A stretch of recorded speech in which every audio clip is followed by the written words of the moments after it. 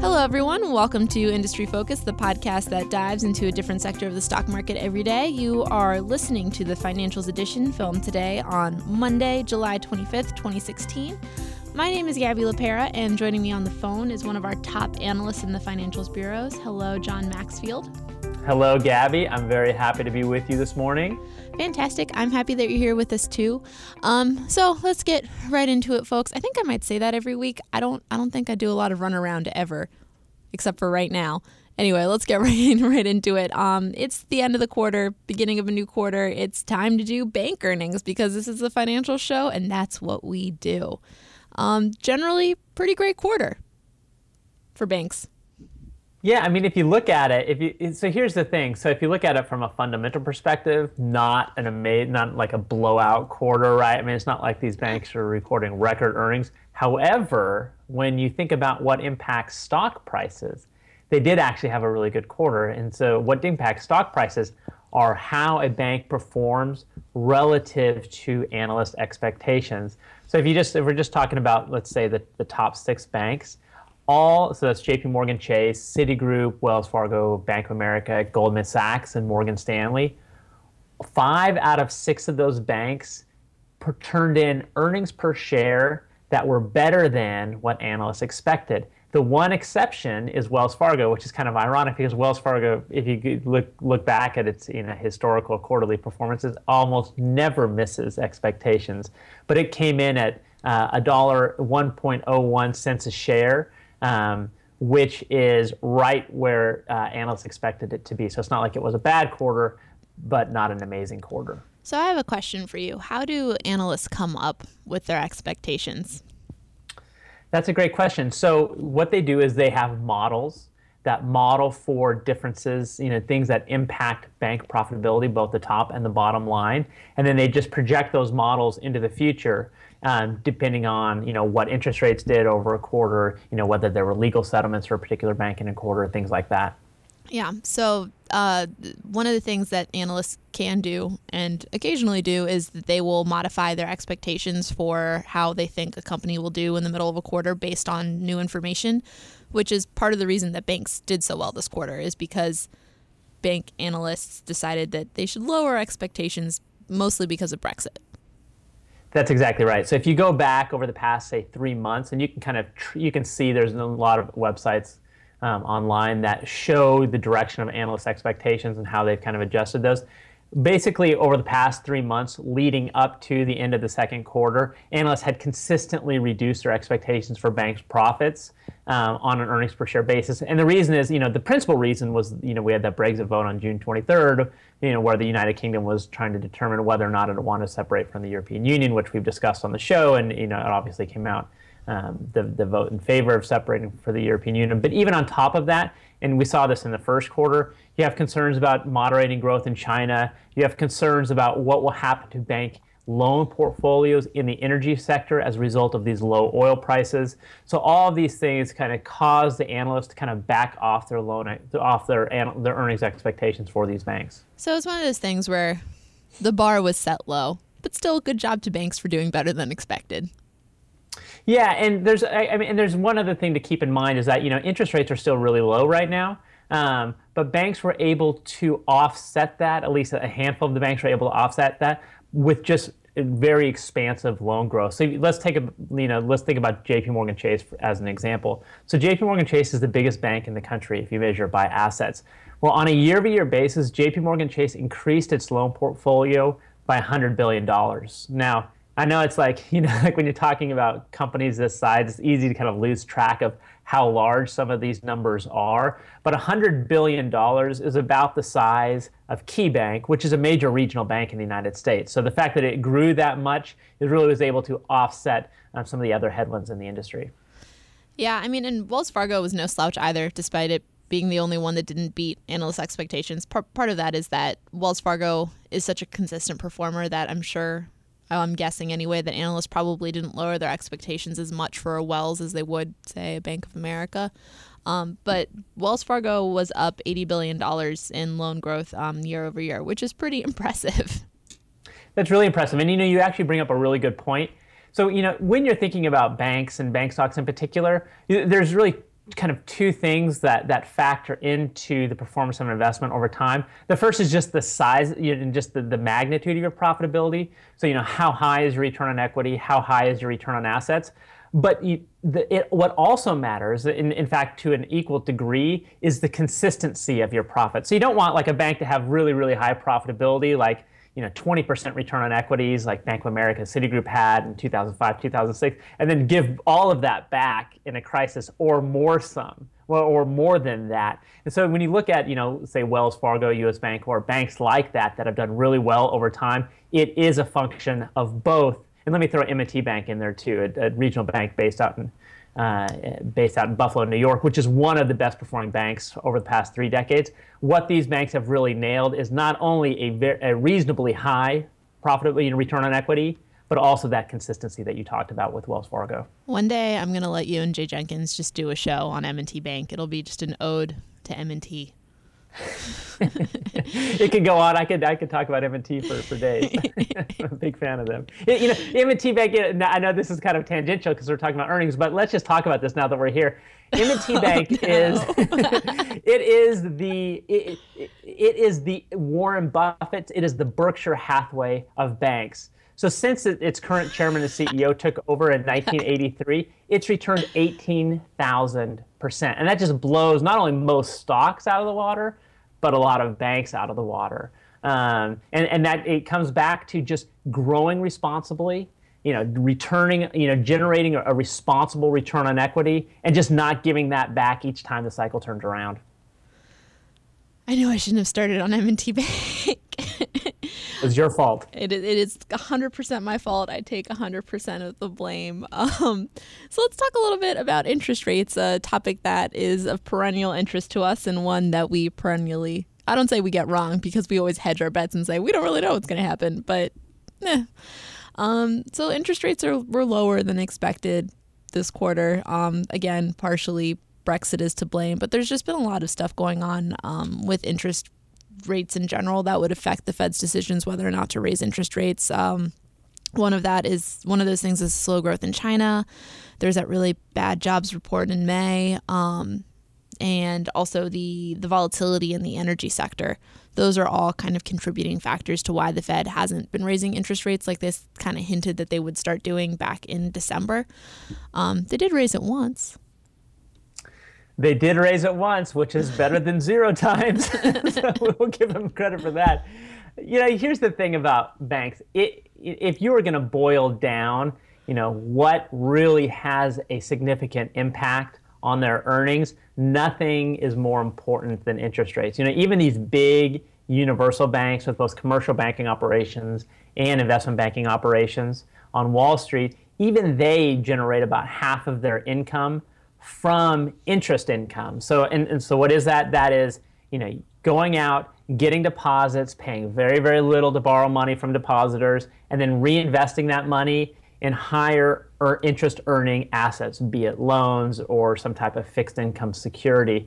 Well, if interest rates are really low, that's going to decrease or kind of hold down the amount of money that you're earning by reinvesting those deposits into higher interest earning assets. And so that's why interest rates are so important. And to a point you've made, we are at just like this historically low point in interest rates. They fell during the financial crisis when the Federal Reserve was trying to free up the credit markets. And because the economy just hasn't picked up the amount of steam that the Federal Reserve wants to see at this point, it just hasn't felt comfortable raising interest rates, and that's just creating these economic headwinds for banks in terms of earnings. And if you're a consumer, this is a great time to get a loan because your interest rates, if you have a fixed rate mortgage, are going to be super low. But if you're a bank, it's not a great time for you, basically. And for most banks, this isn't the biggest deal in the world. It's just their profits are kind of stagnant. But for some banks, it's a lot bigger of a deal that interest rates aren't rising. Yeah, it's a big deal for everybody, but it's a really big deal for some of these banks. And let's talk about one in particular. When I think about the banking sector, the story right now is what's going to happen with Bank of America. And this is why.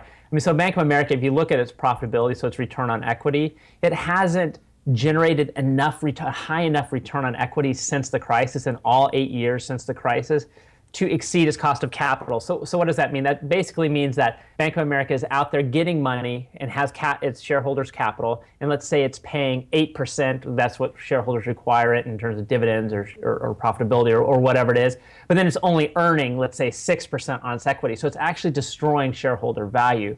Well, one of the reasons it's destroying shareholder value is because interest rates are so low, so it's not generating enough from its asset portfolio. But the other reason is that these regulations passed since the financial crisis have really come down hard on large universal banks. So they have to hoard more capital, they have to hold more liquidity on their balance sheet, they have to do all these different things that weigh on their profitability. And Bank of America is in a situation where, unlike JP Morgan Chase, it's not number one on Wall Street. And unlike Wells Fargo, it's not number one on Main Street. So it's kind of playing second or third fiddle in both of its core markets. And that has impacts on its margins, right? Because it's not getting the volume of business that its competitors are getting. And because of that, its profitability has stayed low like this. And if interest rates don't, and its CEO has even come out to say, like, look, we are not going to be able to earn our cost of capital unless interest rates rise a little bit. And so until that happens, Bank of America is going to be in this precarious situation where shareholders are going to be saying, like, look, at some point, you guys have got to be earning your cost of capital. And if interest rates stay low for, let's say, 2 decades, like they have in Japan, Bank of America is going to have to make business decisions to tweak its business, i.e. get rid of its capital markets business, trading business that has such a big impact on its capital and liquidity requirements in order to appease shareholders.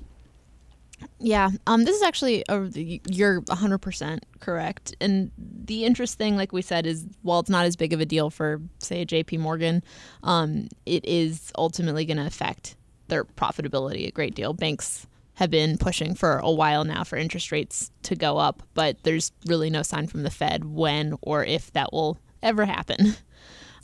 Speaking of which, the Fed, there's good news on stress tests for big banks.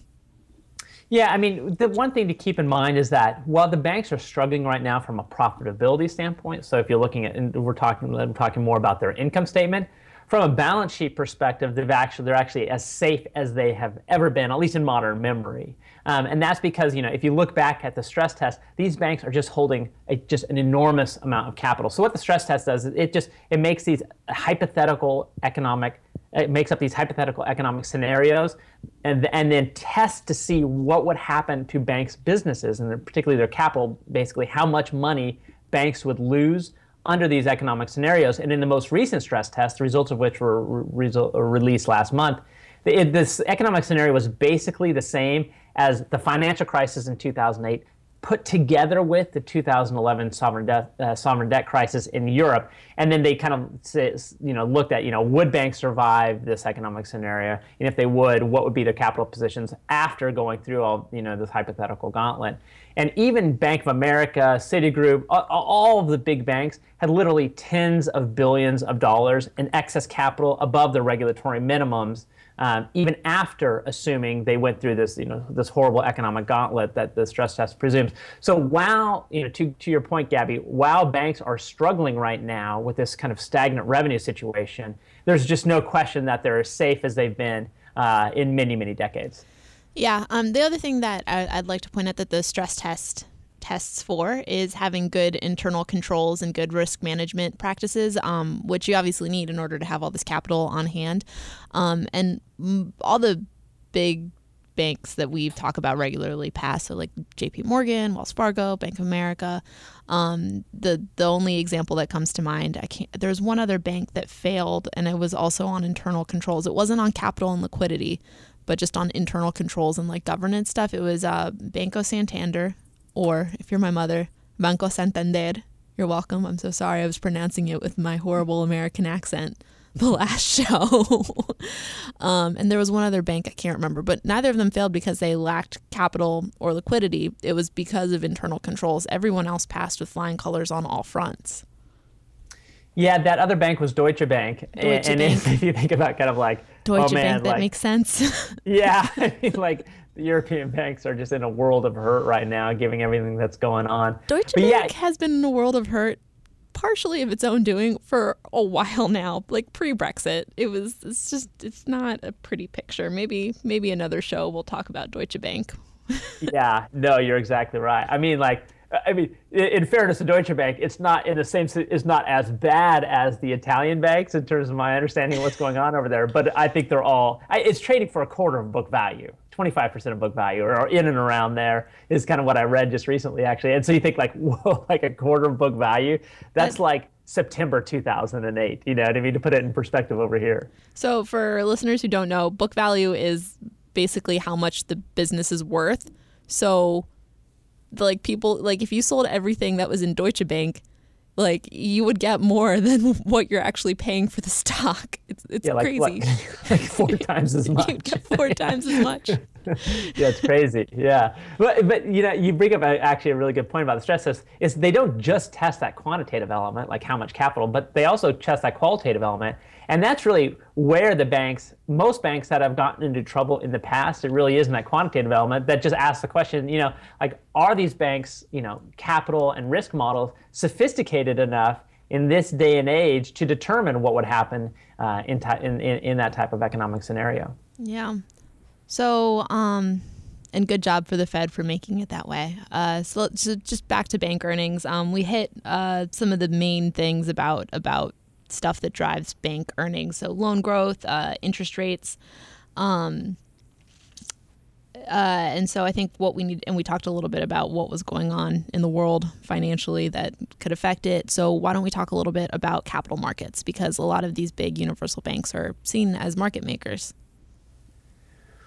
Right. So if you look at these universal banks, there's 2 components of them. There's your depository and lending side of their operations, which is what, you know, your typical person thinks about when they think about a bank. But then there's also that Wall Street side of the business. So that's, you know, taking companies public, that's issuing bonds for companies, that's acting as market makers in the trading markets, and those are known as capital markets businesses. And what we saw in the first quarter was that because of all the volatility in the markets caused by, you know, the European stuff, the concerns about China, the concerns in the energy market, volatility in the capital markets is really high. And when volatility is really high in the capital markets, clients of these banks that, you know, need to trade securities step back from the market because there's just no reason to get in there when prices are going all over the place. And when they step back from the capital markets, you know, these banks that act as market makers earn less in commissions. Well, that drove down